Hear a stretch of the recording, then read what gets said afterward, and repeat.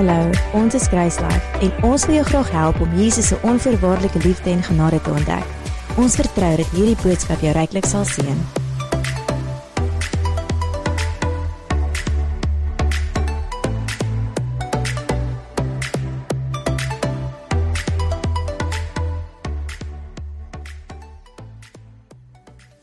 In 2011 bevind ek myself in huis in Stellenbosch saam klomp mense in die gemeente en ons almal het ja gesê om op mission te gaan, op uitreik te gaan Zimbabwe toe. En min wetende, ons almal het gevoel dis wat die Here wil hê en ons is opgewonde om te gaan en ons gaan Zimbabwe toe, ons gaan die evangelie met mense deel. En wat my ook so seën van die pastoor wat ons deel, hy is eintlik hulle is 'n sisterskerk van Zimbabwe, pastoor Isaac of Lamek daar, het destyds al gesê en sê nog steeds dieselfde, dat ons moet nie kom en kos bring nie, ons moet kom en die evangelie bring, want dit is wat mense nodig het. En ek onthou nog so goed in die vergadering, wat ons almal voorberei en gesels oor wat alles moet gaan gebeur vir die uitreik, sê Shane, hoe deel mense die evangelie? En ek dink aan myself, moet net nie vir my vra nie. En ek besef toe eintlik, ek is al so lank 'n Christen, ek hoor al so lank die goeie nuus van Jesus, maar ek is nog nie op 'n plek wat ek actually die evangelie kan deel nie. En ek weet nie waar om te begin nie, ek weet nie hoe om dit te doen nie. En dit was my journey om te begin, en om te begin om die vraag vir myself te vra, is ek gereed om die evangelie te deel? Kan ek die evangelie deel? En toe ek daai groei stap geneem het om net daaraan te begin dink en dit te gedoen het, toe dit my gehelp om oor daai, sal ek maar sê, intimiderende stap te kom om actually die evangelie met mense te kan deel. En ek wil vanoggend met jou 'n bietjie daar gesels oor wanneer is jy reg om die evangelie te deel? Wat is dit wat jy nog nodig het om die evangelie te deel?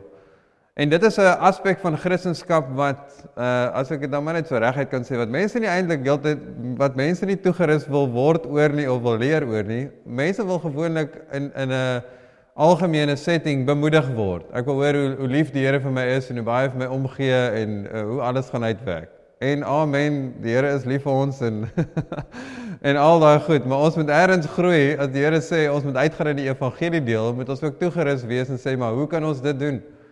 Hoe kan ons die liefde wat ons vir mense het, hoe kan ons daarby uitkom om dit te doen? Ons het die laaste paar weke, en ek gaan net vinnig dit noem, omdat dit aansluit by wat ek oor wil gesels vandag, maar ons het gesels oor die wie, waar en wanneer. Wie kan God se krag sien? En ons het gekyk na die woord en besef dat elkeen van ons kan God se krag sien. God se krag is nie vir iemand wat een of ander spesifieke persoon nie. Jesus bly in elkeen van ons, en dit is nie of die kwessie is nie, is jy goed genoeg, of is jy heilig genoeg om dat God se krag deur jou gaan werk nie. Die vraag wat ek vir myself moet vra, is glo ek van myself wat God van my sê? Want as God sê, sy krag kan deur my werk, dan kan sy krag deur my werk. En ek is die een wat moet sê, okay, ek sal dit glo en dit doen. En as ons gekyk na, waar kan ons God se krag sien? Ons het baie keer die persepsie dat as ons saamkom as gelowiges, dan is dit asof die Here meer hierso is. En ek stem saam, as ons saamkom as gelowiges, is daar 'n spesiale tyd wat ons by mekaar is, of 'n spesiale atmosfeer, wat ook al jy dit wil noem. Maar Jesus het gekom om binne in jou te kom bly, en oral waar jy gaan, is waar hy gaan. So waar kan ons God se krag sien? Ons kan God se krag sien op enige plek. En ons gekyk na die vraag, waar het Jesus se wonderwerke plaasgevind? Sy wonderwerke het plaasgevind waar hy was. Toe Jesus op aarde was, het wonderwerke nie net randomly plaasgevind nie. Oral waar hy was, is waar die wonderwerke plaasgevind het. En waar is God vandag?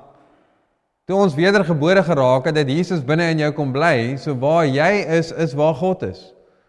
So waar jy is waar die krag beskikbaar is, en is waar die krag kan vloei. Byvoorbeeld, jy gaan nie probeer om die lig aan te sit van hierdie gebou in die straat nie, want daar is die krag nie.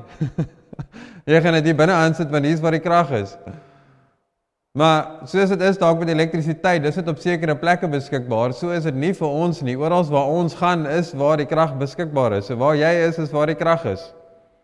So die Here wil die meeste vloei waar hy is, en waar hy is waar jy is. Amen. So die Here wil in ons vloei, hy wil deur ons vloei na ander mense toe.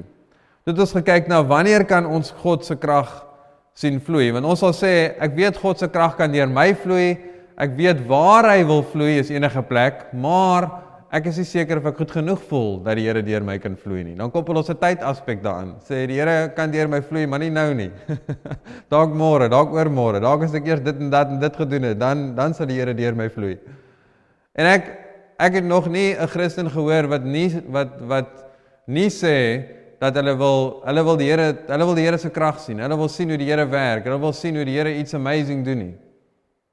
Dis wat almal se hart is. Ons almal wil sien hoe die Here iets amazing doen en hoe die Here deur ons vloei. In Efesiërs 3 vers 20 sê dit: En aan hom wat mag het om te doen, ver bo alles wat ons bid of dink, volgens die krag wat in ons werk.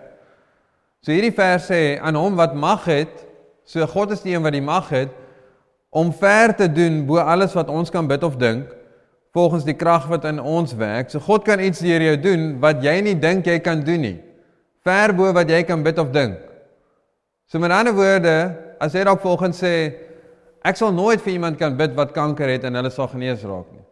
Ek sal nooit vir iemand kan bid wat doof is en hulle sal genees raak nie. Ek sal nooit vir iemand kan bid wat blind is en hulle sal genees raak nie. En my neef het altyd so 'n saying wat hy sê, is it?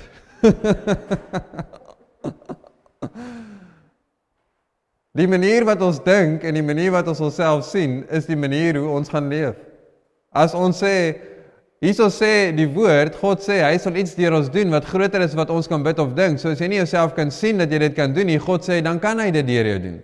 Maar hy gaan dit nie onafhanklik van jou doen nie, want hy gaan dit doen deur die krag wat in jou werk. Johannes 14 vers 12 sê, voorwaar ek sê vir julle, wie in my glo die werke wat ek doen, sal hy ook doen, en hy sal groter werke doen as dit, omdat ek na my Vader gaan. En as jy kyk na hierdie vers, Jesus sê, voorwaar ek sê vir julle, wie in my glo. En hierdie kan ek jou nou 'n bietjie corner, né, en vir jou vra, glo jy in Jesus? En dan gaan jou antwoord wees, seker ja. Dan sê Jesus, die werke wat ek doen, sal jy ook doen. So die werke wat Jesus gedoen het, sal jy ook doen. En dis waar dit so waardevol is om die evangelies te lees en te kyk wat Jesus gedoen het en dan vir jouself te sê en jouself te sien en sê, as Jesus dit kan doen, kan ek dit ook doen. En vergeet eers van om die triks te trek en te sê, as Jesus op die water gaan loop, gaan ek ook op die water loop. Kies iets wat verskil gaan maak in mense se lewens, om te sê, as Jesus dit kan doen, kan ek dit ook doen. Want dit is sy krag wat in en deur my vloei. Amen. Ek dink sommer nou, daar's 'n spotprent van Jesus toe hy baba was, of 'n jong seentjie was, wat hy in die bad staan, en dan staan hy bo op die water, en dan sy ma sê, kom in die water in Jesus, kom in die water. Maar elkeen van ons kan doen, wat Jesus se krag, wat Jesus gedoen het, kan ons doen, want sy krag is binne in ons. En die vraag is werklik, as ons glo in Jesus, glo ons werklik wat hierdie vers van ons sê? Glo jy werklik wat hierdie vers van jou sê? 2 Korintiërs 5 vers 21 sê, want hy het hom wat geen sonde geken het nie, sonde vir ons gemaak, sodat ons die geregtigheid van God kan word in hom. En wanneer dit kom by wanneer ons iets vir Jesus kan doen, die wanneer het te doen met hoe ons onsself sien in ons identiteit. Hierdie vers sê, Jesus het sonde vir jou geword, sodat jy sy geregtigheid kan word, en geregtigheid is dat jy reg is voor God elke oomblik. So, ons is altyd reg voor God in ons geesdeel, en almal van ons vleesdeel, en die deel wat ons nog in leef, ons sielsarea, ons wil, ons intellek en ons emosie en ons liggaam, maak ons nog foute. Maar God kyk nie na ons in ons vleesdeel nie, hy kyk na ons in wie ons in die gees is, en in die gees is ons God se geregtigheid. So as die Here na jou kyk en vra, is jy reg vir my krag om deur jou te vloei, dan is sy antwoord ja. Die vraag is, wat is jou antwoord? Stem jy saam met wat die Here van jou sê, of stem jy saam met hoe jy voel? Want daar's baie kere wat ek nie voel asof die Here nou hier is nie, wat ek nie voel asof die Here nou deur my gaan vloei nie. Maar ek gaan nie volgens wat ek voel nie, ek gaan volgens wat die woord sê, wat die werklikheid van die woord is. Soos ek laasweek gesê het, ek het al vir mense gebid wat moes ernstig hospitaal toe gaan, wat moes gaan vir operasies, wat ek voor gebid het vir genesing, wat genees geraak het, wat bevestig is deur die dokters, wat ek nie iets gevoel het nie. Ek het niks gevoel nie. Maar ek gaan nie op my gevoel nie, ek gaan nie of ek voel die Here is hier nie, want ek weet die Here is hier, ek weet die Here is in my, en ek vloei saam met dit wat hy vir my kom sê het. So die probleem is nie dat jy nie heilig of goed genoeg is om deur God gebruik te word nie, die probleem is, jy glo nie wat God van jou sê nie. Want as jy Jesus aangeneem het, het jy God se geregtigheid geword, so jy het heilig genoeg geraak vir die Here om deur jou te werk. Jy moet net kies dat jy heilig genoeg is vir die Here om deur jou te werk. En hierdie is veronderstel om jou vry te maak en sê, daar is niks meer hindernisse wat my gaan terughou om te vloei in dit wat die Here vir my het nie. Nou as ons kom by wat ons vandag oor wil gesels, is wanneer is jy reg om die evangelie te deel? Wat is dit wat jy nodig het om die evangelie te deel? So daar's twee basiese goed, is die boodskap, jy moet weet wat die boodskap is, en jy moet die krag hê om saam met dit te gaan. Nou Jesus sê in Markus 16:15, voordat ons kyk na die boodskap, sê hy, en hy het vir hulle gesê, gaan die hele wêreld in en verkondig die evangelie aan die ganse mensdom. Nou, hoe baie mense hierdie vers lees, sonder dat hulle besef dit is hoe hulle dit lees, of hulle lees die vers, maar later in hulle optrede, is dit eintlik wat hulle glo oor hierdie vers, is hulle glo dit so, en hy het vir hulle gesê, gaan die hele wêreld in en verduidelik hoe alles in die Bybel in mekaar pas, en hê 'n antwoord vir elke vraag aan die ganse mensdom. Want as ek vir mense vra, het jy al die evangelie met iemand gedeel, dan sê mense, ek kan nie almal se vrae antwoord nie, en ek weet nog nie genoeg nie. Dit is nie wat hierdie vers sê nie. Hierdie vers sê, gaan uit en gaan deel die evangelie. Dit sê nie, jy moet 'n antwoord hê vir alles nie. Dit sê nie, jy moet weet hoe alles in mekaar pas nie. Mense vra nog steeds vir my goed wat ek nie weet nie, en dan sê ek sal uitvind. En as ek nie nog steeds by die antwoord uitkom nie, dan sê ek weet nie. Ons sal dalk eendag uitvind. In 2 Korintiërs 5 vers 18 en 19, 18 sê, en dit is alles uit God wat ons met homself versoen het, deur Jesus Christus, en ons die bediening van die versoening gegee het. So vers 18 sê dat God homself met ons versoen het, menende God het reggemaak met ons, en hy het vir ons gesê, ons kan nou hierdie boodskap deel met ander mense, sodat hulle kan reg raak met God. Maar vers 19 beskryf wat die evangelie is. En as jy wil weet wat die evangelie is, dan deel jy hoef eintlik net hierdie vers te ken. As jy hierdie vers verduidelik vir mense, jy hoef nie presies die vers aan te haal nie, jy kan net die konsep vir mense rondom dit verduidelik, dit is die evangelie. Vers 19 sê, naamlik dat God in Christus die wêreld met homself versoen het, deur hulle hul misdade nie toe te reken nie, en die woord van die versoening aan ons toe te vertrou. Dit is die evangelie, is dat Christus homself met ons versoen het, en hy hou nie ons sonde teen ons nie. Hierso gebruik ek net die woord misdade. Dit is wat mense na smag, dit is wat mense nodig het om te hoor, want mense se konsep oor God is dat ek nog eers iets moet doen, dat ek nog eers heilig moet leef, dat ek nog eers iets moet opgee om by die Here uit te kom. En dit is verkeerde kant om. Soos Niels se getuienis ook nou, jy moet eers by die Here uitkom, want jy kan nie in jouself vry raak daarvan nie. Jy het nodig dat die Here jou moet help om vry te raak daarvan. Ons kan nie onsself skoonmaak en dan na die Here toe kom nie, ons moet na die Here toe kom sodat hy ons kan skoonmaak. En wanneer hy ons skoon gemaak het, dan gaan ons werklik kan begin leef. So naamlik dat God in Christus die wêreld met homself versoen het, deur hulle misdade nie toe te reken en die woord van die versoening aan ons toe te vertrou. Nou hierdie is dalk nou 'n baie eenvoudige vraag, maar ek wil jou help om enige van die verskonings wat jy in jou kop het, om nie die evangelie met iemand te deel nie, te oorkom. Nou my vraag vir jou is, kan jy praat? En het jy die intellektuele kapasiteit om net hierdie vers te kan onthou, hierdie konsepte van hierdie vers, en ek is seker almal sal sê ja. Dat die eenvoudigheid van wat hierdie vers kommunikeer, weet ons almal en kan ons almal sê, en dit is die evangelie. Dit is wat mense nodig het om te hoor. En alles wat jy ekstra weet, alles wat jy nog meer weet, is 'n bonus.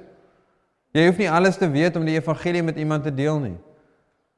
En as hierdie al is wat jy weet, om met iemand te deel en te sê, weet jy wat, God hou nie jou sonde teen jou nie, en jy kan vergifnis ontvang as 'n geskenk, dat God bied dit verniet aan, jy moet net glo in dit wat Jesus vir jou gedoen het. Ek het al 'n storie gehoor waar iemand uitgegaan het in 'n groep mense en die evangelie gedeel het, en die persoon A het sê maar met persoon B die evangelie gedeel. En persoon C het half en half gehoor wat aangaan, maar persoon B het gesê, hulle wil nie nou wedergebore raak nie, hulle wil nie die evangelie ontvang nie, en persoon A is toe weg. Persoon C het toe nader gestap en vir persoon B gevra, wat het daai persoon vir jou gesê?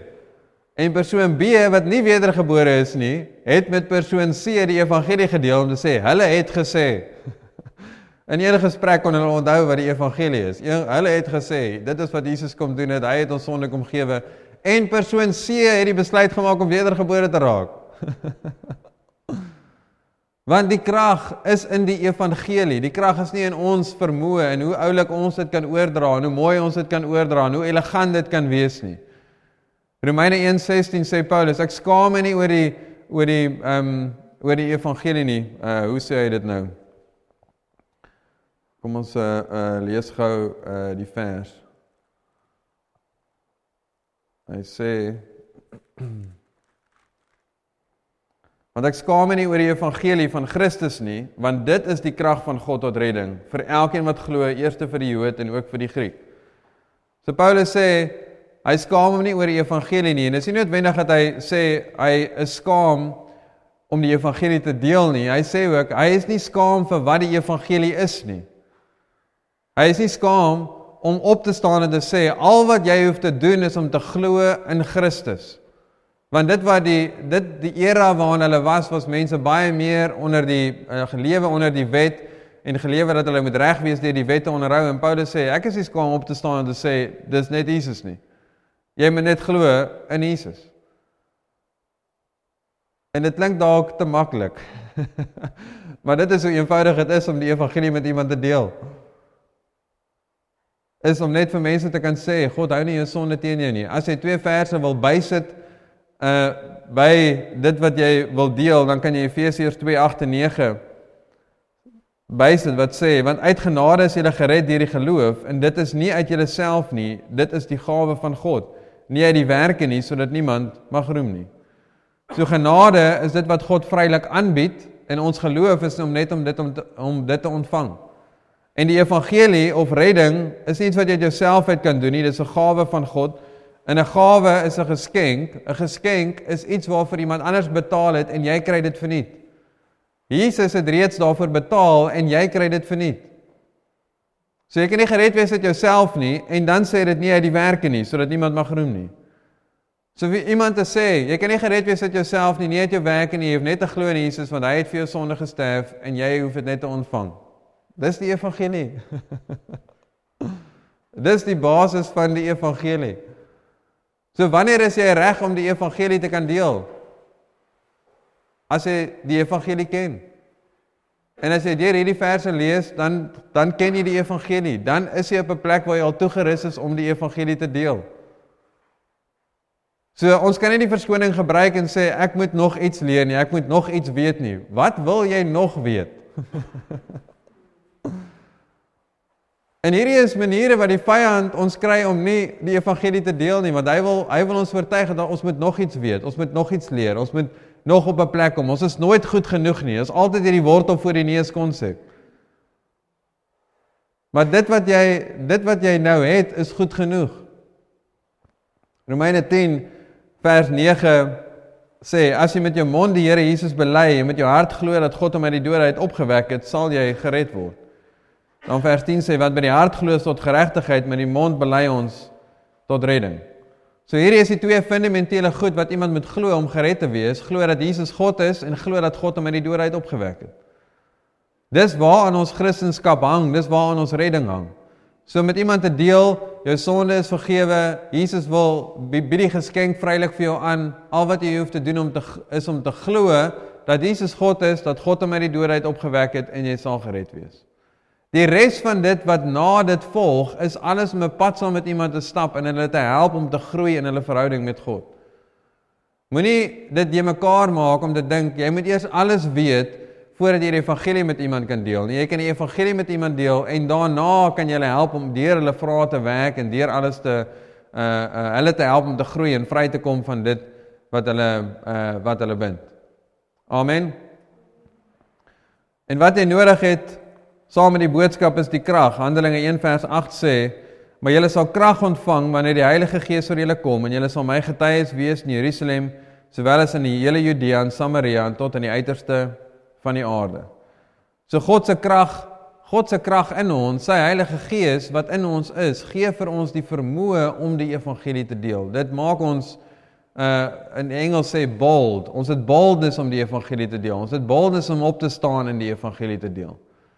So, as jy besef wat die doop van die Heilige Gees is, wat die krag van die Heilige Gees is, wat binne in jou is, as jy besef dat dit is die Heilige Gees wat my die krag gee, dan gaan jy kan opstaan en kan vloei saam met die Heilige Gees, kan vloei saam met sy krag, en dan gaan 'n boldness in jou opstaan om die evangelie te kan deel. Paulus sê in Efesiërs 1, en hy het hy is besig om 'n gebed te bid, en hy sê dat hy praat met die mense in Efese, en hy sê dat hulle dat hulle oë kan oopgaan, dat hulle kan besef wat hulle reeds het. Dan in vers 19 dan sê hy, en wat die uitnemende grootheid van sy krag is vir ons wat glo, na die werking van die krag van sy sterkte. So Paulus bid dat ons kan besef, wat is die grootheid van die krag wat reeds binne in ons is? Die krag is reeds binne in jou, jy moet 'n besef hê vir die grootheid van die krag wat binne in jou is. En die volgende verse verduidelik die grootheid. Hy sê wat hy gewerk het in Christus, toe hy hom uit die dood uit opgewek het, en hom laat sit het aan sy regterhand in die hemele, bo alle owerheid en mag en krag en heerskappy en elke naam wat genoem word, nie alleen in hierdie wêreld nie, maar ook in die toekomstige. So hy sê, Jesus se naam is bo alle name. So wanneer ons die evangelie deel, sien dit eintlik so, ons het gister, ek sou nou weer iets daaroor deel, gister uitgegaan in die gemeenskap en die evangelie gaan deel, en toe het ek ook hierdie prentjie gehad van, wat is die sterkste? Die donker of die lig? As ons in hierdie kamer donker het, en ons sit die lig aan, wie wen? Die lig wen. So maak nie saak wat die donkerste is wat mense het nie, hoe diep die donker is nie, wanneer ons die lig aansit wat Jesus is, wat bo alle krag, bo alle mag, bo alle owerhede is, dan gaan die lig aan. So maak nie saak hoe donker iemand se lewe lyk nie, ons moet nie iemand anders oordeel en die besluit vir hulle maak en sê, hulle gaan nie die evangelie ontvang nie, so gaan eerder dit nie met hulle deel nie. Jy, ek weet nie hoe om dit anders te sê nie, maar jy mag nie vir iemand anders besluit nie. Jou verantwoordelikheid is om die evangelie te deel en die ander persoon met die keuse maak. En hierdie is 'n baie lang storie, maar een van my wat ek al gedeel het, een van my vriende wat ek saam mee gebly het, sy broer het in Irak gewerk en het baie goeders deurgegaan in Irak waar hulle regtig mense doodskiet en dis crazy. Maar as hy Suid-Afrika toe kom, dan werk hy deur baie goed en hy drink baie en hy kyk flieks al van die oggend af net om sy gedagtes besig te hou van wat hy alles aan die ander kant gesien het. En as hy paar doppe in het, dan haal hy van sy pistole uit en wys vir ons van die goed en dan ek het soos hierdie ou weet om die ding te gebruik. ek wil eerder vlug. Maar toe voel ek op my hart die een aand om die evangelie met hom te deel. Dis ek so, Here, hier sterf ek. Want as ek kyk na sy manier, as ek kyk na hy optree, hy wil niks met die Here te doen hê nie. Daar's geen begeerte om iets met die Here te doen hê nie. En as hy kwaad en geïrriteerd raak, is sy reaksie, ek gaan my pistool kry, want dit is hoe hy operate, dit is sy manier van dink.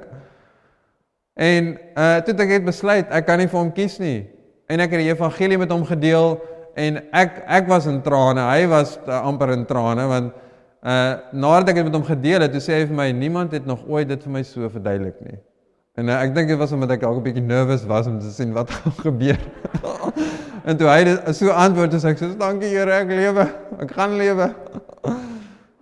Maar, en dit het my hart so gebreek om in iemand se oë te kyk en as hulle vir jou vra, kan Jesus my vergewe as ek iemand doodgemaak het? En wat ek al gesien het van die ouens wat in Irak is, daar is party geleenthede waar hulle self moet verdedig en waar jy kan justify dat jy mense moet skiet, maar daar is al geleenthede waar jy 'n fout gemaak het en iemand geskiet het wat jy nie moes geskiet het nie. En dit is wat met hulle saam bly en hulle kan nie hulle self daarvoor vergewe nie en dink die Here sal hulle nooit daarvoor vergewe nie. En toe ek die evangelie met hom deel, toe kon hy vergifnis ontvang, toe kon hy wedergebore raak en vry raak van daai skuldlas van wat hy heeltyd mee saamdra, wat hy oordroom. Hy droom daaroor in die aand en dit gaan net nie weg nie. So ons kan nie kies of iemand anders goed genoeg is om die evangelie te ontvang nie, want jy weet nie wat in daai persoon se hart aangaan. Ons verantwoordelikheid is om die evangelie met iemand te deel. Amen. Amen. En ek wil 'n stuk met julle deel in Matteus 10 wat ek glo julle baie sal bemoedig om te besef dat jy goed genoeg is om die evangelie te kan deel. In Matteus 10, nou wat voor Matteus 10 gebeur het, ek wil net so 'n bietjie 'n tydlyn skets. In Matteus 4 is waar Jesus se bediening begin het. Okay, so dink 'n bietjie aan die normale tydlyn, Matteus 4, 5, 6, 7, 8, 9 en 10, hoeveel tyd omtrent verbygaan. Jesus se bediening was 3,5 jaar lank.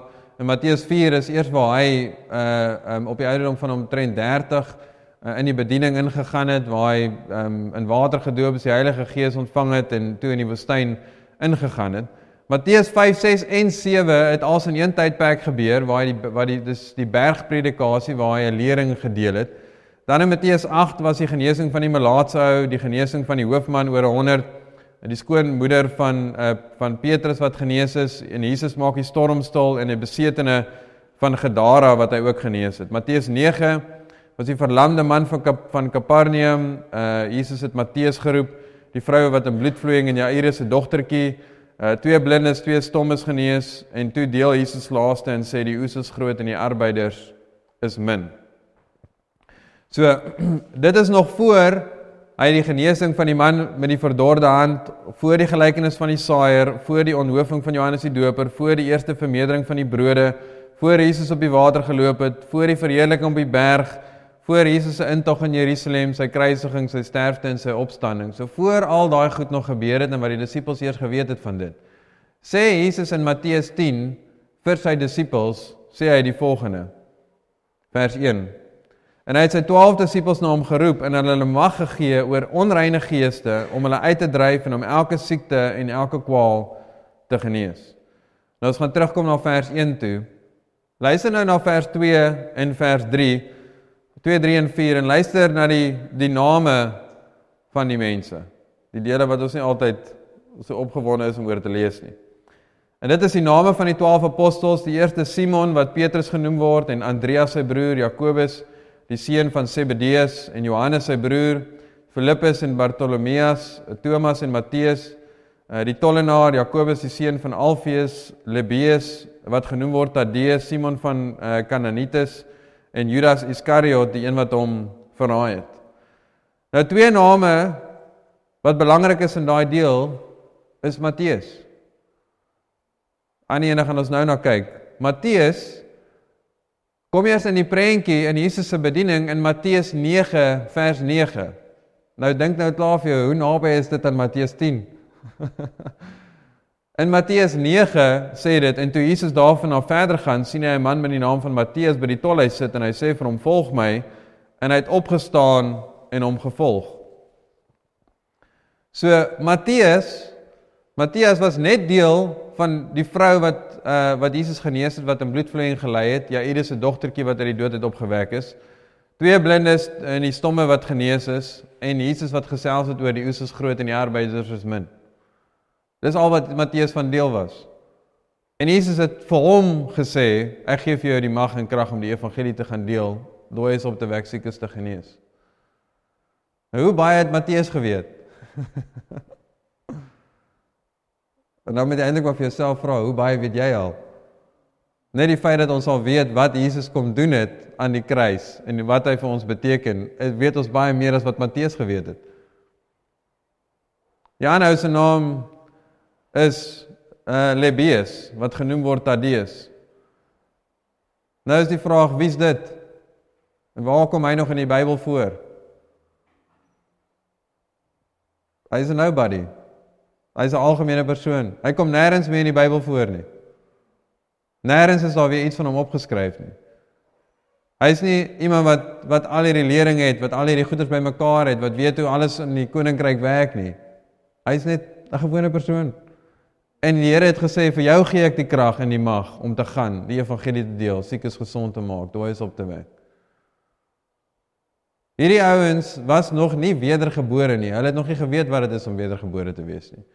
En hoe dit presies gewerk het, dat Jesus vir hulle die krag kon gee, weet ek nie lekker nie, want ek kan nie soos in dogma en in doktrine sin maak hoe dit werk nie, maar wat ek weet is, hulle het geglo wat Jesus gesê het en gedoen wat Jesus gesê het. En dit het gewerk. Hulle het nie probeer uitfigure, waar is die krag, hoe lyk die krag? En ons is vandag, ons moet versigtig wees in die wêreld waarin ons bly, want die wêreld is filosofies. En ek glo dit is goed dat ons moet vra oor hoekom en waar en hoe alles werk, maar ergens kom na 'n punt wat jy nie hoef te weet hoe alles werk nie, jy moet net doen met wat Jesus sê. Want hoe die krag op hulle is, binne hulle is, waar dit is, weet ek nie, maar die feit dat hulle gegaan het en vir mense gebid het en genesing gesien het, het gewerk. Ons weet dit is God se krag. So, as ons kyk na, ons lees weer Matteus 10 vers 1, sê, en hy het sy 12 disippels na hom geroep en hulle mag gegee oor onreine geeste, om hulle uit te dryf en om elke siekte en elke kwaal te genees. Dan is dit nou deur al die name, en dan Matteus 10:5 sê, Jesus het hierdie 12 uitgestuur, en hulle bevel gegee en gesê, moenie gaan op die pad na die heidene nie, en moenie ingaan in die stad van die Samaritane nie, maar gaan liewer na die verlore skape van die huis van Israel, en gaan preek en sê, die koninkryk van die hemel het naby gekom, maak siekes gesond, reinig melaatses, wek dooies op, dryf duiwels uit, julle het dit verniet ontvang, verniet moet julle dit gee. Nou die vraag wat ek vir myself vra is, wat doen ek met Jesus se woorde? Wat doen ek met Jesus se woorde wat hier staan? Want dit wat Jesus vir ons het, is vir elke gelowige. Net soos wat die disippels die mag ontvang het, het ons die mag ontvang. Net soos wat hulle die boodskap ontvang het, het ons die boodskap ontvang. Dit wat aan Jesus sê vir hulle, dit wat jy verniet ontvang het, gee jy verniet. En as jy dink aan daai prentjie, is dat jy het niks gedoen om iets van die Here af te verdien nie. Hy gee dit vir jou verniet, so jy deel dit maar net weer verniet uit. Sodra jy iets koppel aan dit wat jy verniet ontvang het, dan gaan jy dit nie kan deel nie. Want as jy sê, ek het verniet die krag van as jy sê, ek het verniet die krag van die Here ontvang, maar dit hang af van my heiligheid, dit hang af van my kerk toe gaan, dit hang af van my bid, my Bybel lees, dan koppel jy iets daaraan. Jy moet sê, ek het hierdie krag verniet ontvang, so ek kan dit verniet gee, ek hoef niks van myself daaraan te koppel nie, want dit is God se krag deur jou. Sien dit dalk so, dat dit is niks amazing in jou wat die krag laat vloei nie, dit is net al wat jy hoef te doen is om te glo, want dit is God se krag wat amazing is wat deur jou vloei. Jy kan nie vir 'n muur bid en hulle kan genees raak nie, op jou eie nie. Maar deur God se krag kan jy vir dooies bid en hulle kan opstaan, jy kan vir siekes bid en hulle kan genees raak. Amen. So, hoekom sien ons nie meer wonderwerke nie? Hoekom sien ons nie meer die krag van die Here vloei nie? Want ons doen nie iets met wat ons weet nie. Die wonderwerke gaan nie net gebeur nie. Efesiërs 3 vers 20, God het mag om te doen ver bo alles wat ons bid of dink. Deur die krag wat in ons werk, so God gaan dit deur ons doen. So as ons net gaan terugsit en wag vir wonderwerke om te gebeur, gaan niks gebeur nie. Kan ek vir jou sê, wanneer het ek meer genesing begin sien in mense se lewens, wanneer het ek meer vir mense begin bid het? So eenvoudig is dit. Ek het meer God se krag gesien, toe ek meer net uitgestap het en dit begin doen het, om te sê, maak nie saak wat die siekte is nie, wat die kwaal is nie, ek gaan bid daarvoor, want ek vertrou dat die Here in en deur my gaan vloei. Nie omdat ek enigstens iets is nie, maar omdat die Here iets is, en omdat ek glo wat sy woord sê. En ons was gister ons het saam die Bybelskoolstudente uitgenooi om uit te gaan in die gemeenskap om die evangelie te gaan deel. En dit was amazing om te sien hoe die Here mense aangeraak het, hoe ons die evangelie gedeel het, mense bemoedig was, en ons het net uitgegaan en gesê, ons gaan net gaan vir dit. En ons gaan nou, ek gaan teruggaan na een van die huise toe waar ons vir twee van die ouens gebid het vir genesing. Een van die ouens wat ons voor gebid het gesê, hy voel baie lig en baie beter en hy was op pad hospitaal toe. So ek gaan in die week weer gaan opvolg. En ek kan sien mense se mentaliteit wanneer ons vir hulle bid is soos, ja, ek verwag nie dat dit nou moet gebeur nie, ek verwag dat dit sal beter raak. En dan sê ek, nee, ons bid nou wat dit moet nou gebeur. Ons is nie, want dan kan mens maklik net sê, ons bid nou en ons hoop iets gebeur. Ons hoop nie om iets te gebeur nie, ons verwag iets moet gebeur, want die Here het gesê, as ons hande op die siekes lê, gaan hulle gesond raak. En so as jy ook wil deel wees van 'n volgende geleentheid waar ons uitgaan en die evangelie gaan deel vir mense bid en daarin wil groei, is jy welkom om ons te join. Maar dis nie al plek waarvoor die evangelie is nie. Die evangelie is vir ons area van invloed, die mense wat ons ken. Die mense wat ons vriende is. En jy moet 'n bietjie hierdie vrae wat ek gevra het vanoggend gaan worstel tot op die been en sê, wat is dit wat my terughou om die evangelie te deel? Want ek sal argue dat jy weet wat die evangelie is en jy het klaar die krag. Dalk is dit net 'n liefde vir self, dat jy meer lief is vir jouself as wat jy lief is vir die ander persoon. En wat Gerrit, ek moet net ophou om te sê dat Gerrit wat dit gesê het, want ek het al so baie dit gedeel, maar is jy liewer vir jou vriendskap of vir jou vriend? Want as jy lief is vir jou vriendskap, gaan jy nie die waarheid wil deel nie, want jy is bang jy gaan die vriendskap verloor. Dan gaan dit eintlik oor jouself. As jy liewer is vir jou vriend, dan gaan jy die waarheid deel. Maak nie saak waantoe die situasie gaan nie. Laaste vers in Markus 6:20 sê, maar hulle het uitgegaan en oral gepreek en die Here het saamgewerk en die woord bevestig deur die tekens wat daarop gevolg het. Wat het hulle eerste gedoen? Maar hulle het uitgegaan en oral gepreek. Ek moet nie vas skop in die woord preek, om te dink, ek kan nie preek nie. Sê, maar hulle het uitgegaan en oral gedeel. Die evangelie gedeel. En wat het toe gebeur toe hulle die evangelie gedeel het? En die Here het saamgewerk en die woord bevestig deur tekens wat daarop gevolg het. En dit is die mindset wat ek uitgaan mee om die evangelie te deel. En sê, Here het gesê, ek gaan die evangelie deel. En as ek die evangelie deel, moet u woord bevestig. Ek hoef nie bekommerd te wees of in vrees te wees of te stres oor gaan die woord homself bevestig nie. Die Here het gesê hy gaan sy woord bevestig en ek vloei net saam met dit. Dit haal so 'n groot las van ons af dat ons nie die druk hoef te voel om te presteer nie, want Jesus is die een wat gaan presteer. Al wat jy hoef te doen is net om saam met Jesus te vloei en te sê, ja Jesus, ek sien myself as goed genoeg, ek sien dat U deur my gaan werk, dat U enige plek kan werk, dat U in my nou kan werk, omdat ek heilig gemaak is deur U wat my heilig gemaak het. En dat ek toegerus is om die evangelie te kan deel, so ek gaan net go vir dit, en U gaan sorg vir die resultate. Amen. Amen. Dankie Here dat ons net bemoedig kan word vanoggend, Here, toegerus kan word, en dat U Heilige Gees in elkeen van ons harte werk, om vir ons te wys waar daar geleenthede is, waar mense die goeie nuus van die evangelie kan hoor.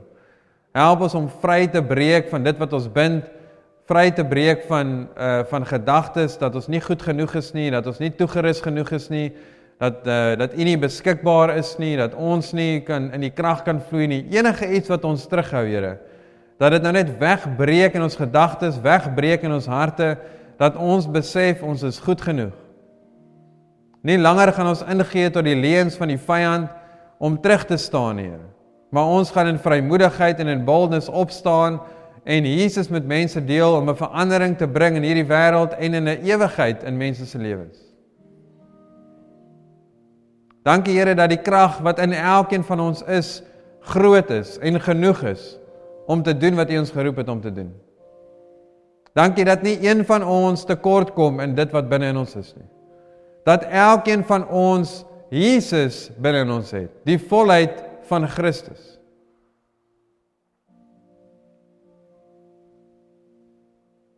Dankie Here dat U ook net enige veroordeling weg was. Veroordeling as ons voel, ek moes al die evangelie gedeel het, maar ek het nie, of ek moes al die iets gesê het en ek het nie. Dankie dat ons weet ons is vergewe en dat U nie ons sonde teen ons hou nie. Dankie dat U ons help van hier vorentoe, deur die krag van die Heilige Gees om geleenthede te sien, geleenthede te skep om met mense te praat oor U. En dankie dat ons gaan sien hoe U woord gaan bevestig deur ons, dat ons awesome getuienisse gaan sien van wonderwerke, omdat U dit in en deur ons doen. Jy is goed genoeg vir die Here se krag om deur jou te vloei. Jy kan vir dooies bid en hulle kan opstaan. Jy kan vir mense bid wat kanker het en hulle kan genees raak. Jy kan vir mense bid wat doof is en hulle kan sien. Jy kan vir mense bid wat blind of doof is en kan hoor en blind is en kan sien. Jy het God se krag in jou. En as jy is vanoggend en jy is 'n kind, jy het ook die volheid van God se krag binne in jou. Moenie terugstaan en dink my pa moet bid, my ma moet bid nie. Jy het ook die volheid van God binne in jou. Jy kan bid en God se krag deur jou sien. Dit is nie this little light of mine nie, it's this big light of mine. Jy is dalk jonk, maar jy het 'n groot lig binne in jou. Dankie Jesus. Dankie dat U in ons harte net stuur, Here, dat ons 'n hart sal hê vir verlore mense, 'n hart sal hê vir mense wat U nodig het. Dankie Jesus.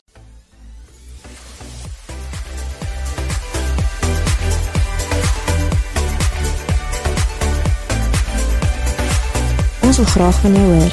Indien jy graag met iemand wil praat of saam met iemand wil bid, kontak ons gerus by 021 8800 168 of e-pos ons by info@gracelife.co.